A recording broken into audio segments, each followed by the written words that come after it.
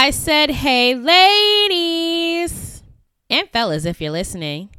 As a woman of color, it is so hard to find lipsticks and glosses that really pop on my beautiful brown skin. Y'all know what I'm talking about? When the lipstick is giving lackluster instead of Lil Mama, okay? Well, I discovered the most radiant, saturated, and pigmented lipsticks for richer complexions, and I found them at the Lip Bar. The Lip Bar is a Black woman-owned and led beauty brand that focuses on providing effortless beauty options for all women, but especially women like us with highly melanated skin. Oh, and did I forget to mention that all Lip Bar products are vegan and cruelty-free? Get into it, friends.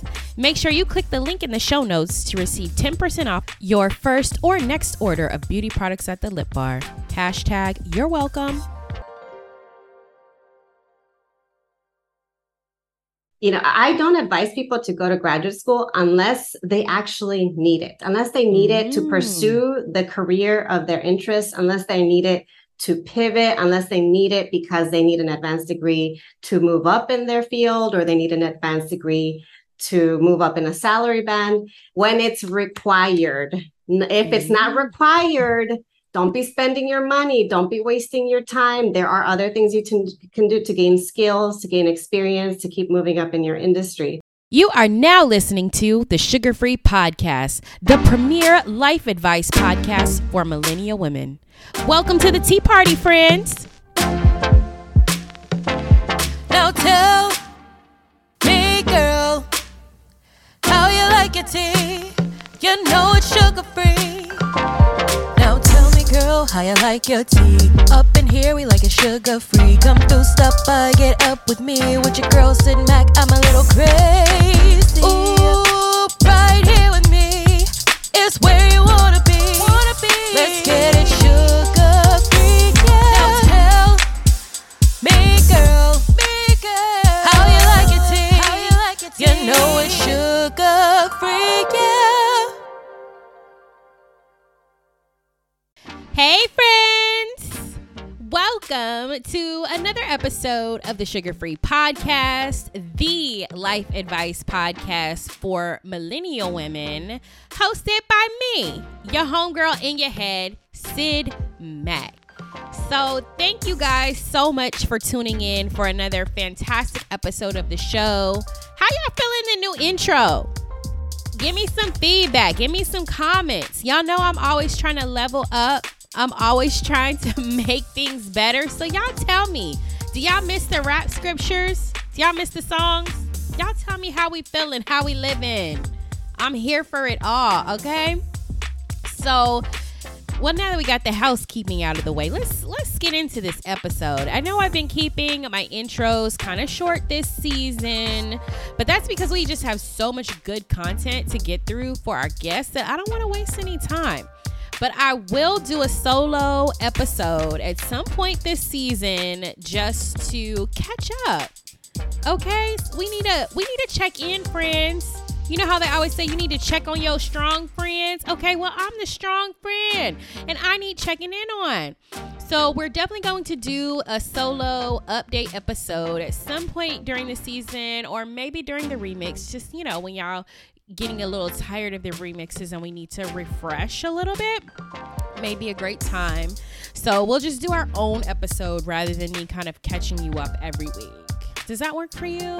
Wonderful. Great. Book it. So where are we going this week? This week, we are talking about graduate degrees. Because if there's anything that a millennial woman loves more than an avocado toast, more than a Starbucks latte, more than the pumpkin spice latte, now that it's fall, right? If she loves anything more than that, it's a degree, honey. Okay? As we've talked about in previous episodes, millennial women are among the most educated demographic in the country. Okay? Give it up for us. Give it up for us. We are smart. We are educated. We are getting these degrees. And so generally, though, when I throw out that statistic, I'm talking about undergrad. And so you can't get to graduate school without an undergraduate degree. So we also are primed to be the most educated period in terms of higher education. But the reason why I wanted to talk about this topic today is because with the rising cost of inflation, especially the rising cost of education-related inflation, right? With research suggesting that after adjusting for currency inflation, college tuition has increased 747.8% since 1963. 747.8%, y'all. And in the 1980s, the most extreme decade for tuition inflation, tuition prices increased 121.4%. That means it's more expensive than ever to go to graduate degree, but is it worth it? With studies also suggesting that the average individual who attends a graduate institution will only see a 10 to 15% increase in their salary by virtue of having the degree. So you almost have to ask yourself, is it worth it? Is it worth it, friends? And if it is worth it, how do I get the most out of this experience? How do I learn all that I can learn? How do I go at a time when it's going to be the most advantageous and cost effective, right? Because a lot of times we just like, oh, I want a degree, girl. Oh, I think I want to change my career. Get a degree without really asking ourselves, do we need one? Right? So if we're gonna go, we need to make sure that A, we need it, and B, we make it work for us to the best of our abilities. And so to ensure that we do that, I have invited to the tea party today, Doctora. Yes, put some respect on her name. Doctora Yvette Martinez-Vu, who is an accomplished scholar, academic, femtor, coach, author, who is here to talk to us about how to leverage our graduate degrees. All right, y'all ready? Good. I'm so ready. Doctora Martinez-Vu, welcome to the tea party, girl. Please tell the good people who you are and what you do. Well, of course. Thank you so much for having me. My name is Doctora Yvette Martinez-Vu. I am a Chicana academic coach. When I introduce myself, I usually tell people that I am a first-generation child of immigrants, first in my family to go to college. And all of that informs my trajectory going into college, and then from college going on to graduate school. From graduate school, thinking I was going to become a professor. Lots of things happen. I may share more if we get to it in terms of life happening that led me to then go on to switching career tracks, going into student affairs, academic affairs, helping students learn about how to navigate the graduate school process. So that's kind of what got me into this whole coaching, mentoring, femtoring. I'll talk more about what that means and how I define it. And now I'm a little less than a year into doing this full time. I left my over 10-year career in higher education last year, moved my family abroad to Portugal. And now I do this. I provide one-on-one coaching services to first-generation students of color. Great majority of them are working class. A great majority of them are Black and brown, like BIPOC. They're also folks who they're just different. They may be neurodivergent. They may be queer. They may be disabled. I myself am disabled. I have chronic illnesses that I manage regularly. That's the story of my life. And so I provide one-on-one coaching. I have my own podcast by the title Grad School Femtoring, and I'm writing a book. I'm in the middle of writing a book that's under contract with the University of California Press, and it's called The Grad School Femtoring Guide, Successfully Navigating Grad School Applications, which will be coming out in early 2024 because academic presses go under peer review. So there will be many revisions, I'm sure. But yeah, that's what I do. That's who I am. A little more about me. That is so exciting. Can I first say that I love how you introduce yourself as Doctora? Like, Yes. Thank you. Yes. So when you put your initials, you always put DRA. And I was like, I what does the do. A mean? And now I know. Yes, doctora.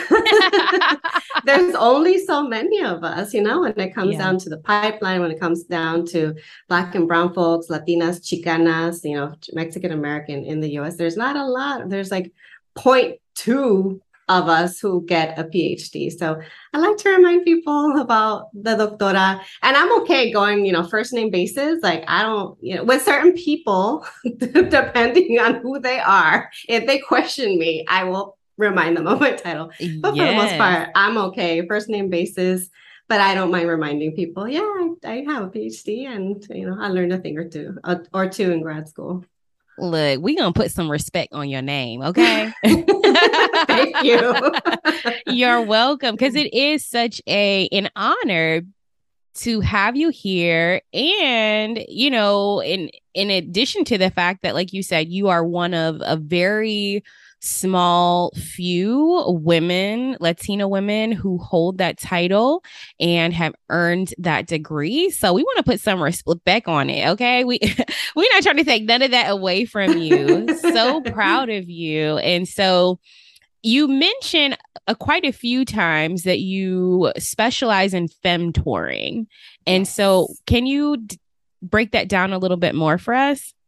Yeah. So when I use the term femtoring, I am referring to feminist mentor and female mentor. So I choose to use the word femtoring as opposed to mentoring because I want to call attention to the way that this kind of work, the kind of labor that I provide, the kind of labor that a lot of women of color provide in higher ed, in academia, and in a lot of other industries, just to be frank, is gendered labor. It is. And so for me, I want to remind people that like femtoring, it's, when you look at different activist spaces, when you look at different movements, it's a lot of women who are at the forefront providing a great deal of the labor and the work. And so for me, femtoring is important, for the folks that I work with to know that I come from that framework, the framework of social justice, the framework of an understanding of differences between race and gender and class and ability, disability.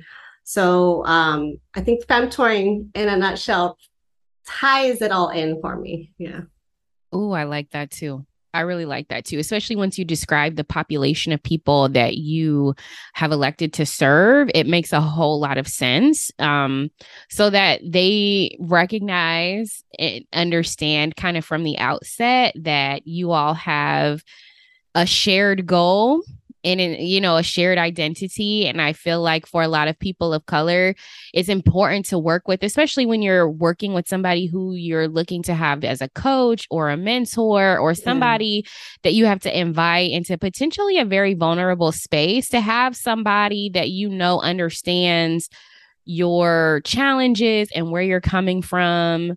And what challenges you may face, because the challenges that we face as women and women of color are going to be different than, even applying to law school or graduate school. So I have a law degree, which my listeners know, we talk about it. Like the application process is a little different. Not that we all aren't filling out the same application, but for example, standardized testing standards are a little bit different across demographic that people may not recognize or realize, right? Because the standardized testing generally for Black and brown students is lower. So if a school wants to get the top Black and brown students, generally the average top student is going to fall a little bit lower than the typical median range of test scores. And so it's good to know that, because I see so many Black and brown students getting discouraged when they don't score what they think is like the right score. And I'm like, whoa, hold on. You might be all right now, And so to have someone who comes from a background who understands the unique challenges facing that particular demographic and population, like, I'm here for it.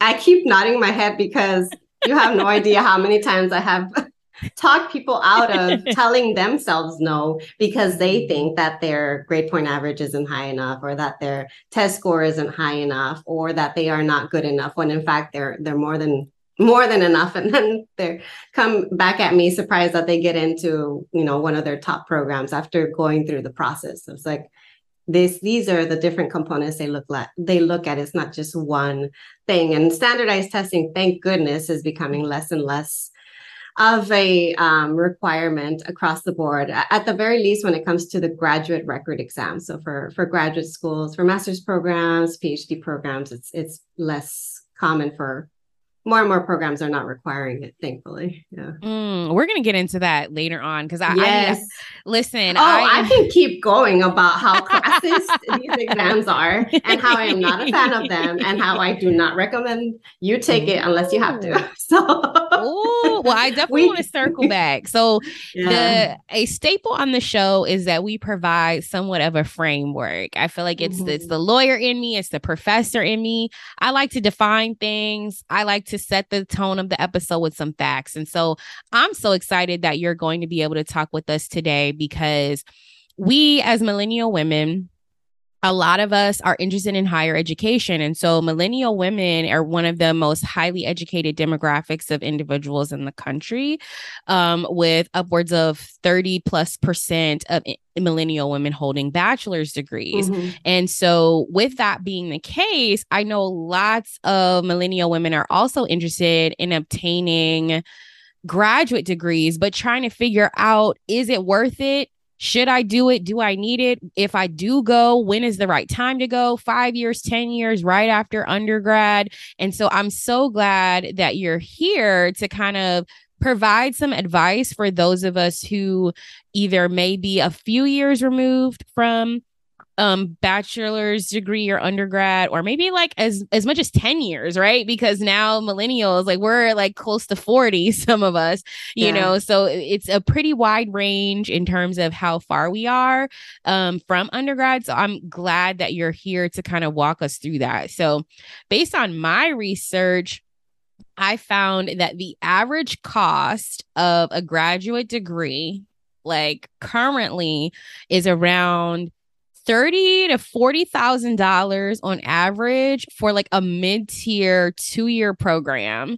And then it can be $100,000 plus for a top program, let's say top 5, top 10, top 20 school and what have you. And that's expensive when you consider that on average, the salary increase that people can expect to achieve from obtaining certain master's degree, this is based on my research, is 10 to 15% for degrees in like human services and sciences, 25% on average, across all degrees, and then 60 to 150% increase in salary for top MBA programs. Let's say the Whartons, the Kellogg's, the HBS's of the world. And so knowing all of that, in your estimation as a femtoring coach and professional, like, would you advise that graduate school is worth the expense, or are there certain times when it is, or certain times when it's less? Like, can you kind of walk us through your framework for deciding whether or not graduate school is worth it from a financial perspective? Okay. So, typically, when I'm advising someone, we don't just look at the financial perspective. We include it. It is a very big part of the process, but it's not all of it. It's, I don't advise people to go to graduate school unless they actually need it, unless they need it to pursue the career of their interests, unless they need it to pivot, unless they need it because they need an advanced degree to move up in their field, or they need an advanced degree to move up in a salary band. When it's required. If it's not required, don't be spending your money. Don't be wasting your time. There are other things you can do to gain skills, to gain experience, to keep moving up in your industry. But if it is required, then yes, you want to take a look at the average cost, but also that's That's not the first step. What's the first step? Figuring out where do you go? Like, how do you determine where to go to grad school? Well, what is your career of interest? Okay, who are the people doing what you want to do? So you can find these folks on LinkedIn. You can conduct informational interviews.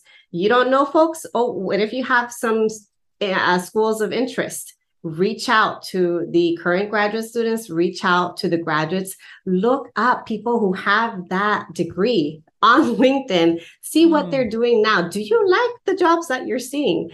Reach out. That's the thing. So when you're first generation, when you are, a lot of times, if you're first generation, if you're a person of color, you might be dealing with imposter syndrome. You might be struggling with feelings of self-doubt. You might not be feeling good enough. You might be feeling like a fraud. It's hard to reach out, even more if you're introverted like I am.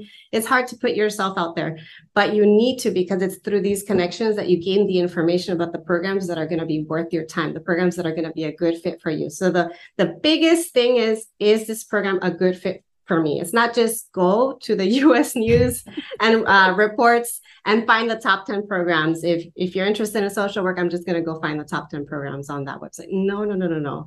It's where are the people preparing the folks who are going out, like the programs that actually have the solid retention rates and have the placement rates and are helping folks get the jobs that you're interested in. You find out about that by interviewing people, by talking to folks. And then, unfortunately, this does happen where sometimes you get into a top program, it's a really good fit, and you get no funding. And what do you do if you're poor, if you're working class? You get into top 10 program. It's a really amazing master's program. They offer you zero. Even after you ask around, nothing is available. And you're looking at spending over 6 figures out of pocket, student debt.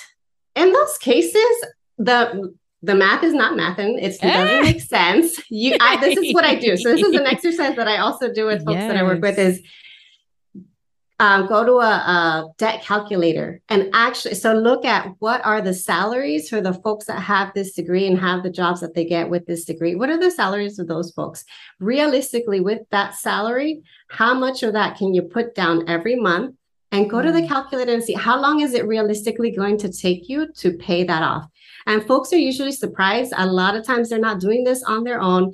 And then they realize, oh, wow, this 20,000 is going to take me 10 years. So maybe 20,000 didn't seem like a lot, but all of a sudden when they look at how much they can afford to pay, it becomes a lot. They don't always consider interest and how that adds up so quickly. And so, yes, that exercise of the debt repayment calculator is a great one. For a lot of folks going into PhD programs, they are often getting in fully funded. And even then, I still ask people to work on a budget and to figure out how they're going to make ends meet, because fully funded does not mean you can afford your quality of life, because it usually means a poverty level full funding. So you might get $25,000, $30,000 a year, but in a lot of places that's not livable anymore. Yeah. Okay, so I have a few follow-up questions. Yeah. So the first thing that you said was, first we need to determine whether or not the degree that we are seeking is required for our field of interest. Yes. How do we determine if it's required? Because I know people will, come up to me all the time and feel like I need it, right? Like this idea, I need it for what some of the reasons that you mentioned, right? Imposter syndrome. I need it to move up in my career. That's not a need. That's a want. I want to make myself feel better. I want to boost my confidence. That's something else. Or maybe they just have a strong, deep desire to get an advanced degree. And that can be worthwhile to some. If you're going to regret it if you don't go on. And like I gained a sense of consciousness, a sense of my own identity in the world from my PhD program that no one can ever take away from me. And I don't regret that. Even though I have a PhD in theater, am I using it? No. But I thought that I needed it because I thought I wanted to become a professor. and a professor at a research institution. And to do that, you do need a PhD. So that's an example of like when you actually see the job ads for the career of your choice and it says master's degree required, PhD required, EDD required, PsyD required, JD required, whatever it is, if it's required. If it says preferred, it's not required. Yeah. Well, maybe it's just like the job postings that I've seen, but I feel like the ones that I've seen very rarely have in a higher education requirement. Even when I look at C-suite executives and individuals, for example, a lot of them don't have anything more than a bachelor's degree. You may have some that have an MBA, but there are many who don't. And so trying to figure out what is required. So I have one more question in terms of that, like requirement caveat. I feel like in communities of color, there is this old adage that we have to work twice as hard just to get half as much. And so in those instances where you're saying that a job description may have like a preferred higher education requirement, but not a mandatory higher education requirement. And so in those instances, do you think it's still better as a potential applicant to have all the preferred qualifications or as many as you can checked off to increase the likelihood that you will not only get the job, but be successful in the job and be seen as credible and knowledgeable and experienced in the job? Or in your experience, do you feel like if you don't absolutely need it, reconsider? I could say, yes, you need it and come work with me. I will coach you through the process and that would be nice. But I don't like to sugarcoat things. In actuality, I really don't think you should be getting a graduate degree unless it's required. Why? Because it's a big commitment and it's a big time commitment. It's a big financial commitment. And for a lot of us, for a lot of communities of color, it holds us back from reaching big life milestones. If you're going in, taking on student debt, a lot of us don't come from generational wealth. We don't have trust funds. We don't have parents who can pay these things off for us. We don't have folks who can do things to give us a step up. And so if you're having to take on 6 figures of debt, it's hard for me to justify that when those 6 figures, how would that transform your life?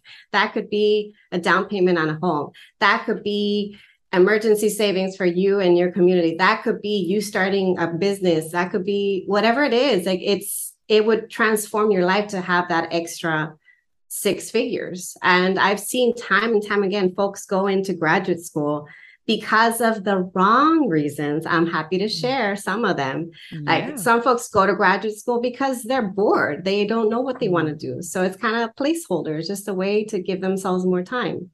You can give yourself more time without having to take on student debt. So they're bored. Maybe they are going into graduate school because they are trying to avoid paying student debt from undergrad. And so they just want to keep deferring their debt. Or sometimes it's because it seems that's what everybody else around them is doing. Their friends are doing it. Their parents are telling them to do it because their parents might not know any better. Or maybe a mentor is like, you're a great student, go on to graduate school. That happens to a lot of us. That happened to me. What else are not so great reasons? Maybe they, I'm trying to think of a couple of other ones, because I talk about this in our book too. Like, what are some not great reasons? Maybe because you're just needing more time. And so you're afraid that after undergrad that you are going to lose that window of opportunity. And that's not true. I mean, a lot of folks think I'm going to lose those ties with those professors. Not true at all. Plenty of people going to graduate school, they're able to secure letters of rec. They're able to re-engage with these professors who they haven't talked to in a long time, get those letters of rec, apply and go in. So there's, in terms of right or wrong time, and right or wrong reasons, it's figuring out if it's a need for you and an actual need, and then going and following through on it at whatever stage of life you're at. So you can be in your 20s, 30s, 40s, 50s, and so on. I had cohort mates who were in their 40s and 50s, and they wanted to get their PhD to advance in their careers. And I was in my 20s. It's not, age should not be a reason or a determinant whether or not it's really your circumstances. Yeah. Okay, so I have a couple more follow-up questions. So I think that like buying more time is a super popular reason, especially if the economy is in fluctuation. Oh my gosh, yes. And yes. now that we are hitting a recession, I'm sure that there are lots of people out there who are considering higher education as a means of making themselves more attractive in a less than favorable job market, or I'm going to just kick it here at grad school until things kind of level out again. And so what alternatives do you recommend to graduate school if you just feel like you need more time? If you need more time, do you mean alternatives if you're struggling to get a job out of undergrad, or? Both. Like if you're struggling to get a job, or if you just need more time to kind of find your way or figure out what, because I think some people use graduate school, especially right after undergrad, as a way to like, oh, undergrad's over. I don't really know what I want to do or where I want to go. Let me just stay in school a little bit longer. But not even knowing if this degree is really going to help them get to where they want to go, because they really haven't figured out where they want to go yet. And so just some alternatives for that situation, or even the scenario you just described where, you know, struggling to find a job. Like what are some alternative things that people can do while they're trying to figure it out? I mean, it also depends on their financial situation, because some folks may go, in my case, for instance, I didn't want to go back home. I didn't feel like I had the option. My mom's single mom, 6 kids. I didn't want to go back home. I wanted something, an opportunity for me to be able to pay the bills, even if I wasn't making a lot of income. And graduate school it seemed like the right next step. I knew I wanted to become a professor at the time. I didn't want to go back home. I didn't want to be unemployed. I had, I graduated during like the recession, 2008, around that time recession. So it was really hard to get jobs. And I thought to myself, what am I going to get with a degree in English literature? Maybe a job at Starbucks. What I didn't think at the time was that actually there are a lot of skills that you gain with an English literature degree. I just had not learned about how to put myself out there. I had not learned about how to, connect with folks, how to figure out how my skills that I currently had were transferable, and how to move my way up. And I thought that you had to go up the ladder in a career. So you had to start from the bottom and go all the way to the top. I didn't realize you could be pivoting. Now I've pivoted so many times. So you can, if you're struggling to get a job and financially you can afford it, you could always volunteer. There's a lot of great volunteer opportunities. You can reach out to folks doing the work that you're interested in. If you're not sure about the work that you're interested in, talk to folks. There are internships that are available. Some are paid, some are unpaid. I'm not a fan of unpaid internships. I think you should pay folks for their labor, but it's up to you. Sometimes that unpaid internship might be 2 hours a week, and it's 2 hours a week to get an in. Or you can reach out to folks, you can shadow them. I'm like, why are we not having enough conversations about shadowing people, about going in, whether it's virtually, whether it's in person, shadowing folks in their work to see how it is that they do what they do. Like I said earlier, conducting informational interviews and treating job hunting, treating informational interviews as your job. So that, because the more you know, the closer you will be to what you want to do. And right now it's hard. If you graduate, you're not really sure what you want to do. It does feel kind of good. Like at least you have something to say that you're doing next. Oh, I'm going to go to grad school. It's a socially acceptable thing to do. But it's okay to take a gap year or 2 or 5 or 10. We should be allowed to take our time, so long as, again, we have a roof over our heads, we can take care of ourselves. I understand that for some folks, going to graduate school may be a better option than not having any income and not being able to survive. So if it's a means of survival, I I don't blame you. I've heard of folks who said, I decided to go to graduate school so that I could have healthcare. And I'm like, you know what? I respect your decision because I need healthcare as well. So I understand it's not ideal. If in an ideal world, we would have universal healthcare. In an ideal world, we would have our basic needs met. Because we're not in an ideal world, some people have to make these very difficult decisions. But if you have, again, the support, if you have the privilege, go out and volunteer, go out and do the networking, go out and get a part-time job, go get that internship, go shadow someone. There are a lot of things. And also there are certification programs. There are community college courses. It's not the end all be all that you have to commit yourself to 2 to potentially 10 years of your life to go to graduate school. You could always test the waters by taking a course here and there and see how you feel about that industry. Yeah. You said 10 years. 10 years. What? Doctoral programs. Yep. I know some historians writing their 300-400 page dissertations who don't have enough support and end up staying. I mean, 4 to 8 years is more average, but I know folks, and even some of my own friends who have stayed in graduate school for that long. Yeah. Wow. Yeah. That's a commitment. Yeah. I was trying to get out as quick as possible. Ooh, and even for me, it took me 6 years and I was trying to go quick. Ooh, listen, that's like, I thought law school was a lot, but that is a lot. That is a lot. I can kind of attest to that too, like in terms of it takes how long it takes and taking your time with it, just because in my own experience, I got out of law school in 3 years, but I don't think I knew enough about what it meant to be a lawyer before I went to law school. It just was this very prestigious thing to do. And I got into a very good law school. And now I feel like I'm taking my gap years now. Yeah.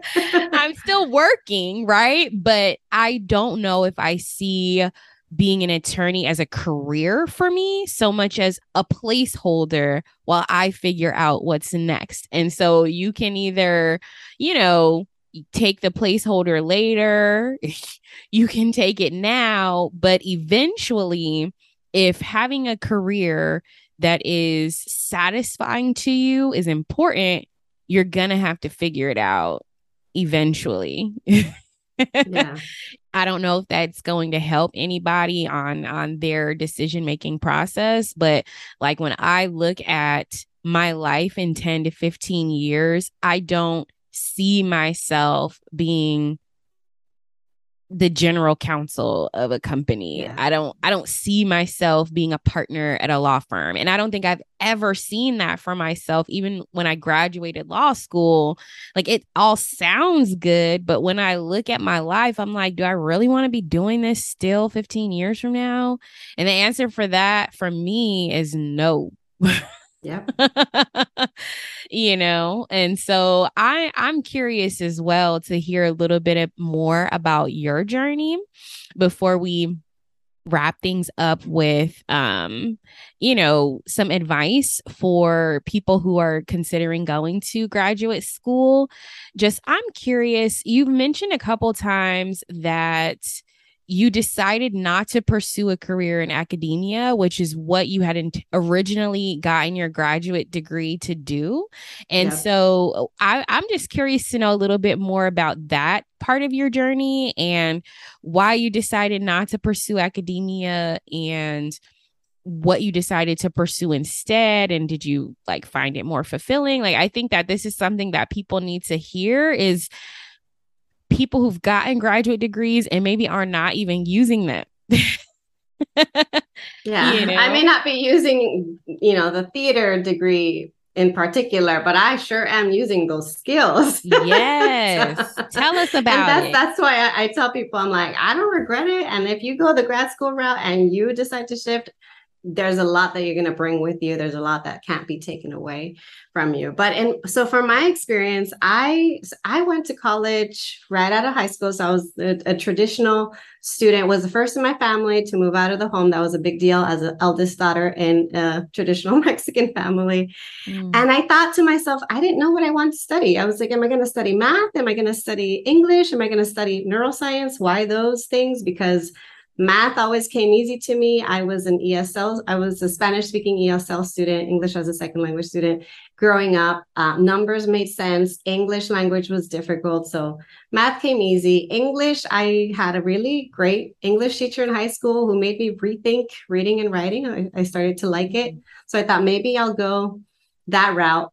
Or neuroscience. My father passed away suddenly when I turned 12. That was a big formative event for me. And I thought to myself, well, he passed away from a brain aneurysm. I want to learn more about the brain. Let me see, like maybe this can be a thing. Took one course in neuroscience, nearly failed. Was like, hell no. So I stayed with the English literature track, even though it was more challenging. And I got into doing theater as a minor because I was always doing that as a kid growing up. I was always acting. I did stage managing. And so naturally, I got involved in these research programs, and I started conducting research on Chicana, Chicanx theater. And I thought, well, that's awesome. Like I get paid to go watch comedy shows and have a good time. I'm just going to make this a career. I'm going to become a professor. And so I went and applied to theater and performance studies programs with the intent of becoming a theater professor. I thought I'm going to do theater on the side and I'm going to study it and I'm going to help all these students.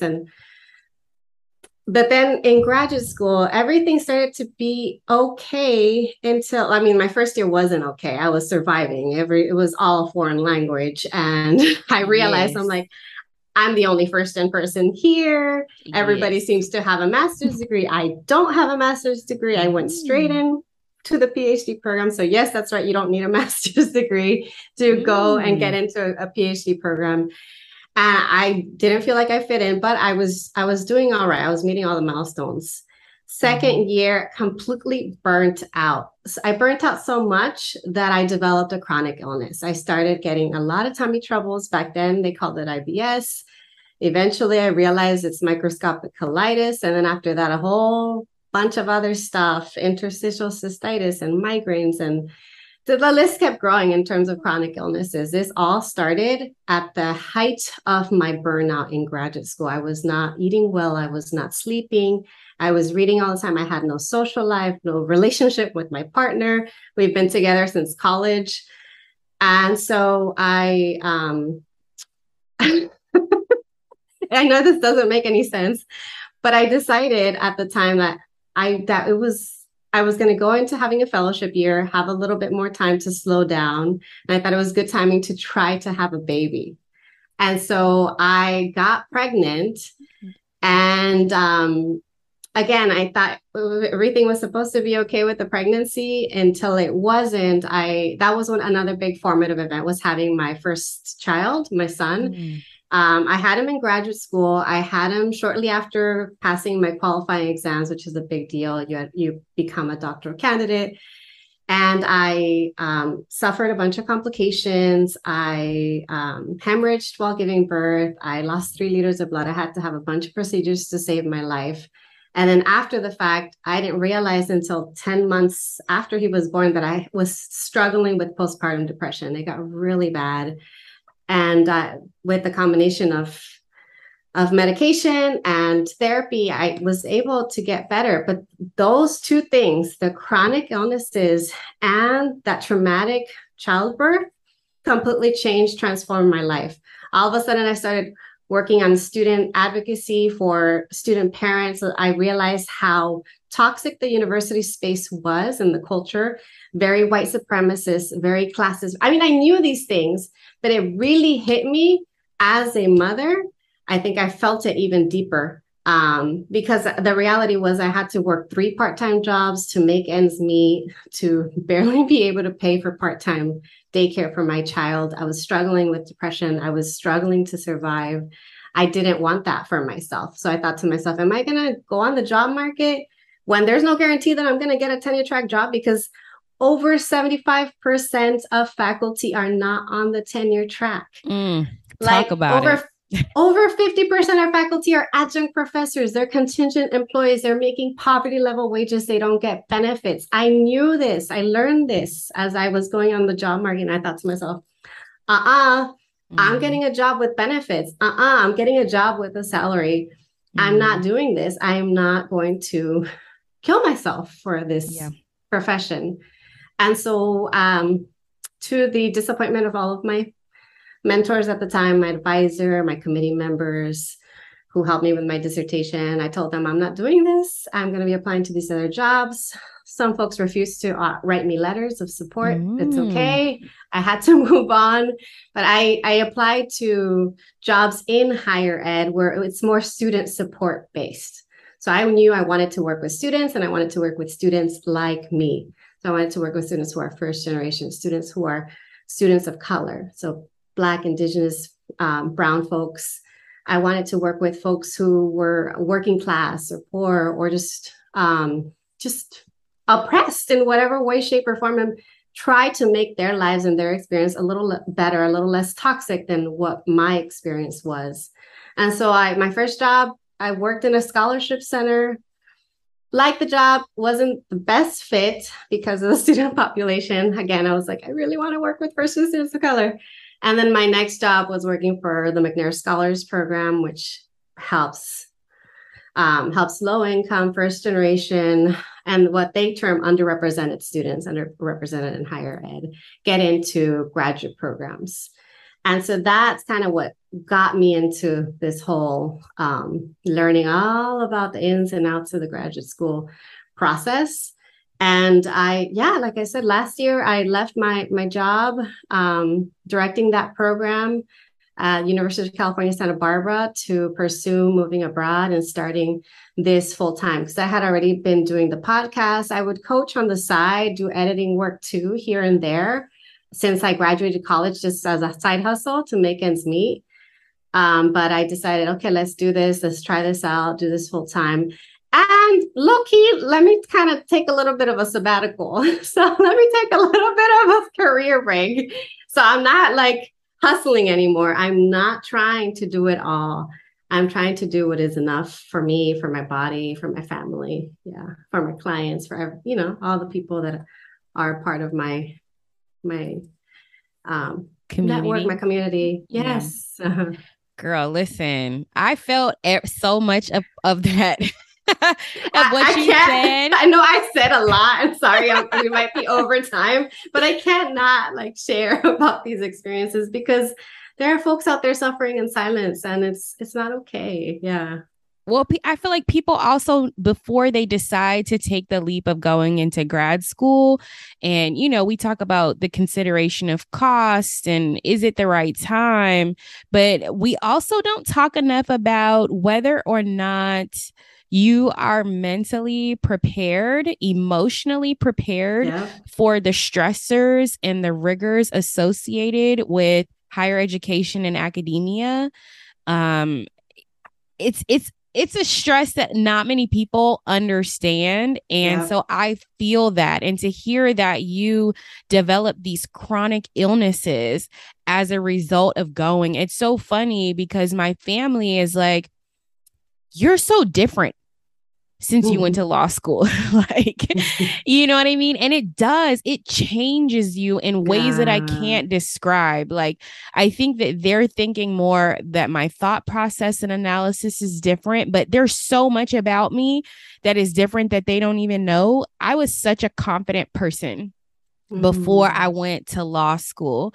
After going to law school, and I don't think that this is necessarily unique to people of color, but definitely, for any marginalized group, whether that be women and even some of my white male colleagues and counterparts who went to law school, there's just something, it just breaks you down to be in this pressure cooker of stress and competition. And in law school, we're graded on a curve where everybody can't get an A. It's impossible.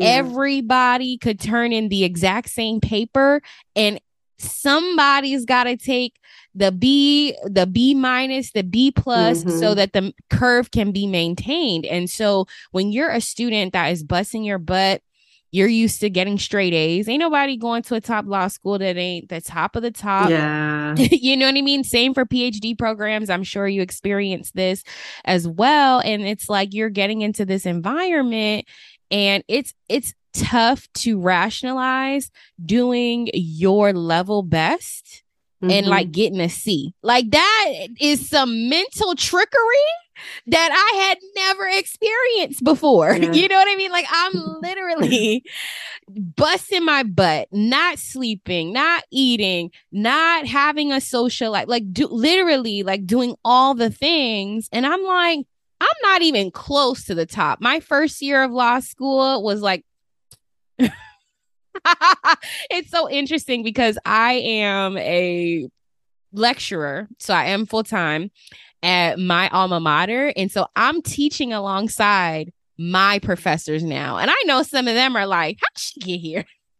You know what she's doing here? You know, I love that you're there. That's right. I am here. I love that I'm there too. And I actually love teaching and I love my students. And that is something that I do see myself doing 20 years from now, even if not practicing law specifically, but the mental toll that takes on you. And not to mention, so presently at my university, almost 80% of our tenured faculty is white and male. It was even more than that when I was a student there, right? And so also the stress and the pressure of not having anyone on campus who looks like you, who you can talk to. Like we had, you know what I mean? Like advisors, and most of I think we had maybe one or two professors that were Black women, and they were fantastic, but they had the burden of trying to support every minority student in the school, right? You know what I mean? And then like a lot of the Black and brown folks that we had on campus were in administrative positions. And so they weren't necessarily in positions to provide some of the coaching and mentoring that we needed on how to get through, because they hadn't been through, you know what I mean? And so it was a lot of my factors. I too was a first generation law student, as were a lot of my, you know, fellow law students. And so even trying to get an internship, whereas, you know, other students might be like, oh, I'm just going to work at my father's law firm where they making millions of dollars. That's you know what I mean? Like that's a top tier law firm. And I'm like, I don't even have a concept for that, because that's not part of my reality. And so like my confidence took such a hit. I was like, do I belong here? Am I worthy? You know, am I good enough? And that has been something that I have not been able to fully shake until this day, right? That imposter syndrome, because if you're feeling like you don't belong at school, it's like, now do I belong in this workplace? Because you're going to work with the same people, maybe not the exact same people, but generally the same people you went to school with. Like, do I belong here? Do I deserve this? Have I earned this? And so it's those little things that you develop in graduate school, and those habits, like not eating, not sleeping, not having a social life, and you know what I mean? Like all the things that you feel like you need to do to be competitive that we don't talk about, that people need to kind of understand and recognize. Those are the burdens that can come with an academic experience. And so I feel like that's why it's so important either to pick a really good one that's right for you. And I'll say this in my alma mater, like I fell in love with the school. You know what I mean? Like, I don't think that there were too many places that could have been better for me to be, but it's just the nature of the beast. You know what I mean? Like, and so picking a place that you really love and enjoy, and, or, you know, rethinking and reconsidering, do I want to take on everything that comes with it? So I just appreciate you sharing that, because there's just, people don't even realize how difficult that is and to navigate. Oh, I'm triggered just thinking about it.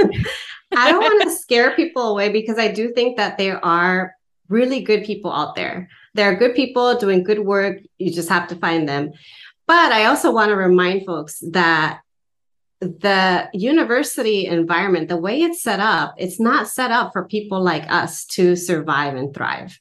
It is inherently white supremacist. It is inherently classist and racist. And so when you feel like you don't fit in, why is that? It's because the university space itself is not set up to look at your assets and to value your assets. Instead, they might be looking from a deficit-based lens.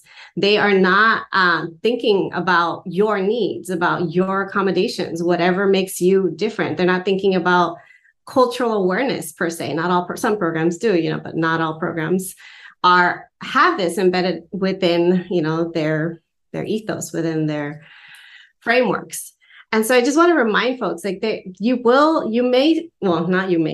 struggle. If you're a person of color, if you're a woman of color, you will deal with microaggressions, macroaggressions, even more so if your identity is multi-layered, intersectional, at multiple intersections, you are oppressed. It's important to know this so that way, hopefully you can develop a support system, you can develop a community, you can surround yourself with folks who will affirm you. So to counter all those microaggressions, you have micro affirmations and hopefully macro affirmations, folks who believe in you sometimes more than you believe in yourself. Yeah. That's what's going to get you through. So again, I'm like, I don't want to make it seem like, oh, grad school is great. I also don't want to make it seem like it's the worst thing. You should never do it. You can build a support. So even if it doesn't currently exist, you can build it from scratch if you need to. So just know if graduate school is needed, it is a possibility, even if you maybe don't always feel like you belong or you're included. Yeah.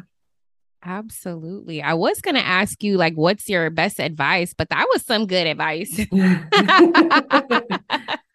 So one thing I do want to kind of circle back on that I know I promised before I let you go, that I think a lot of people have questions about is the standardized testing requirement. So as people because that I think is also as a non-traditional student, meaning you have not gone straight from undergraduate to a graduate program, that's a difficult hurdle for a lot of students to overcome. Is studying for some type of standardized tests while working a full-time job and trying to reacclimate themselves with the testing process and thinking and analysis and rationale. And so I know you had mentioned that a lot of schools are doing away with the requirement, but students can still take the test and submit a score if they want to. Do you generally recommend that students take it anyway to potentially improve the strength of their application? Or are you finding that students are able to successfully be admitted into schools without it? Well, currently the way that the graduate school admissions process is set up, it's up to the program and the department to determine whether or not they're accepting the graduate record exam. Some folks are making it a requirement. Some folks are making it optional, and then some folks are not requiring it at all. If you are in the fortunate circumstance where none of your schools require the graduate record exam, I don't recommend that you take it unless you're in the rare exception where you have time to study, where you're a really good test taker, where you're in a field where the exam means something. So how do you find out? So if programs are requiring the GRE score, certain programs have an average score that they will share. Certain programs sometimes have minimum scores. And so they might say, we want you in the 80th or 90th percentile minimum. And so if that's the case, I have to reach this one score. Maybe I have to reach 160, whatever the score is, you need to reach it. If that's the case, yes, study, take it, do your best. In some cases, retake it. But if it's only going to potentially hurt you, why take it at all? Why bother? I have seen in some cases where students it was not required. They didn't take it. And 1 out of, 10 schools asked them to write an essay on why they didn't take the GRE. And if that's the case, they talk about their background and, the history of, standardized testing, the lack of access, the lack of financial resources, all that. Write a short paragraph about who they are, why they chose not to take the GRE, and call it a day. That's been okay. But really, I think that the first step is to work on a graduate school list. So find out what programs you're actually applying to. From there, how many of them are requiring them? None of them are requiring them. Well, good for you. You don't have to study. You don't have to pay for it, because that's another cost, paying for test preparation, paying for the test. And then on top of that, paying to submit your GRE scores to each institution. That adds up quickly. So if it's maybe, people ask me all the time, should I send it? Should I send it? It's optional. And I say, well, if it's optional and none of your programs require it, then don't submit it. It's optional. Just take it for what it is. It's optional. If it's optional and some of your programs do require it, then take a look at holistically your application. Is your score good enough that it's going to help offset a low GRE, a low GPA, for instance? Then yeah, include it. It's going to help you. I had a student who had a very low GPA for his field and a very high GRE score. And so I was like, awesome, go ahead and submit it. And it worked out in his favor. But again, you got to look at it holistically. If it's going to help you, include it. If it's only going to hurt you, don't include it. If it's not required, don't bother, because you could be using that valuable time to work on other more important components of the graduate school application, like fine-tuning, revising, editing, getting the grad school essays really solid for submission. Yeah. Speaking of, if we want to work with you, what services do you offer and where can we find you? Can you help us tweak our grad school essays? I do. So I offer one-on-one coaching packages. One of them is a grad app review session. I also help folks get organized, like from the process of like, I don't know where to go, to applying. I also have an online course. So if folks want to do their own learning on their own time, hear everything that I have to say about the application process, I walk you through beginning to end how to apply to graduate school, including how to prepare for interviews, how to negotiate for more funding, all those things. So from beginning, from like, I don't know where I'm going to go, I'm getting started on my grad school list, to I'm saying yes to an offer, I have a course. But yeah, generally, if you want to work with me, it's one-on-one coaching. I've got different packages depending on your needs. You can find me on my website, which is gradschoolfemtouring.com. I am also on the socials. So you can find me Grad School Femtouring on Instagram, on LinkedIn, on Facebook, on Twitter. And sometimes I pop up on TikTok. Yes, on the socials. And I love that you mentioned negotiating for more funding, because I feel like most people don't realize that there is an opportunity to do that. And so I negotiated actually even my law school merit scholarship. A lot of people don't realize you can do that. But a professor told me that, and he was like, you take this money that you got from school X and you leverage it. And that's exactly what I did. I was like, they offered me this much. How much more can y'all come up off of? And they did. I've helped people get more funding, and then they go off and use some of that extra money to keep working with me. I'm like, okay. Or they get professional development funding and then let the institution pay to work with me. So I'm like, okay, keep doing that. I don't, so I'm like, leverage whatever resources you have. And if you do end up going to graduate school, take advantage of everything that's within your means that you have access to at that institution, because why not? You are paying for it. Yeah. Amen. This has been so educational and so wonderful. Thank you so much for your time. So before we let you go, we have to do our sugar-free quickies, which is a series of either or questions. Today is a little bit different because I have like a different kind of quickie thrown in there, but it's typically a series of either or questions where you have to choose one, but you cannot choose both or none. You ready? Okay. Okay. If you had to get one, would you get an MBA or a JD? A JD, because my husband got an MBA and I helped him with his. So I feel like I already know that. The JD, I don't know. And I'm a nerd and I like learning. So Godspeed. Okay. So if the job market is trash, What are you doing? Getting a grad degree or go be underemployed? Underemployed. Not what you thought I was going to say. Unless I needed the grad degree. Do I need it? I know you said not either or, We're going to put you down as underemployed. Okay, so this is the not typical sugar-free quickie question. If you had to do it over again, what would be your dream graduate school? UC Berkeley. Ooh, I applied there. They didn't let me in. They didn't let me in either. But they pay to bring me back to talk. So yeah, I'm okay with that. I love that. Okay, 2 more. If you are having a summertime that is free and available, what are you going to do? Study abroad or an internship? Study abroad. That was one of my regrets in undergrad, not doing it. Study abroad for sure. I didn't study abroad either. But all right, last one. What would you rather have, money or power?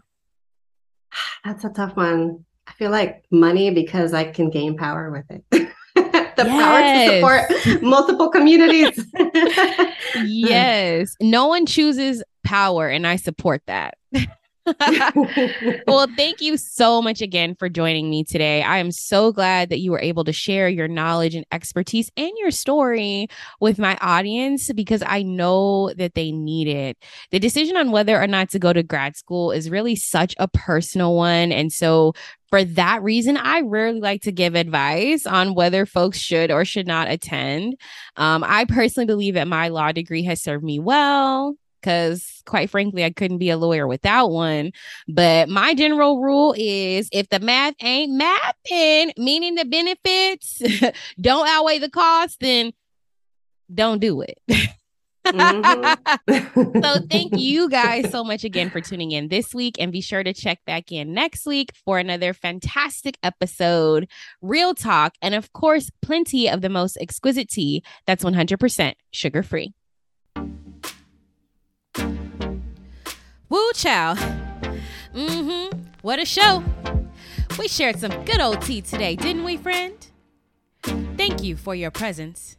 I truly enjoyed you at the tea party, and we appreciate you sipping on some sugar-free tea. With me, your host, Sid Mack. Until next time, be sure to connect with me on Facebook, Instagram, and YouTube at Sugar Free Podcast or at Sugar Free Pod. You can also visit our website at www.sugarfreepodcast.com. See you again soon, friends, and be sure to keep the tea party going, with plenty of tea that's 100% sugar-free.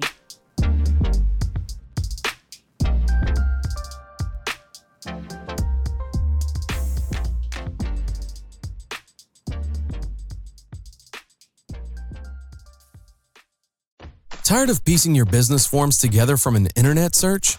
Tired of sealing all your business deals with a pinky promise? Looking for a way to add some formality and professionalism to your business relationships? Then you need Formally. Formally is a DIY legal form and template shop for entrepreneurs, small business owners, creatives, freelancers, dreamers, and side hustlers. All Formally forms and templates are drafted by an experienced licensed business attorney and reviewed by a law professor. So, not to brag or anything, but our forms are pretty legit. So what are you waiting for? Throw those pinky promises away and try Formally today.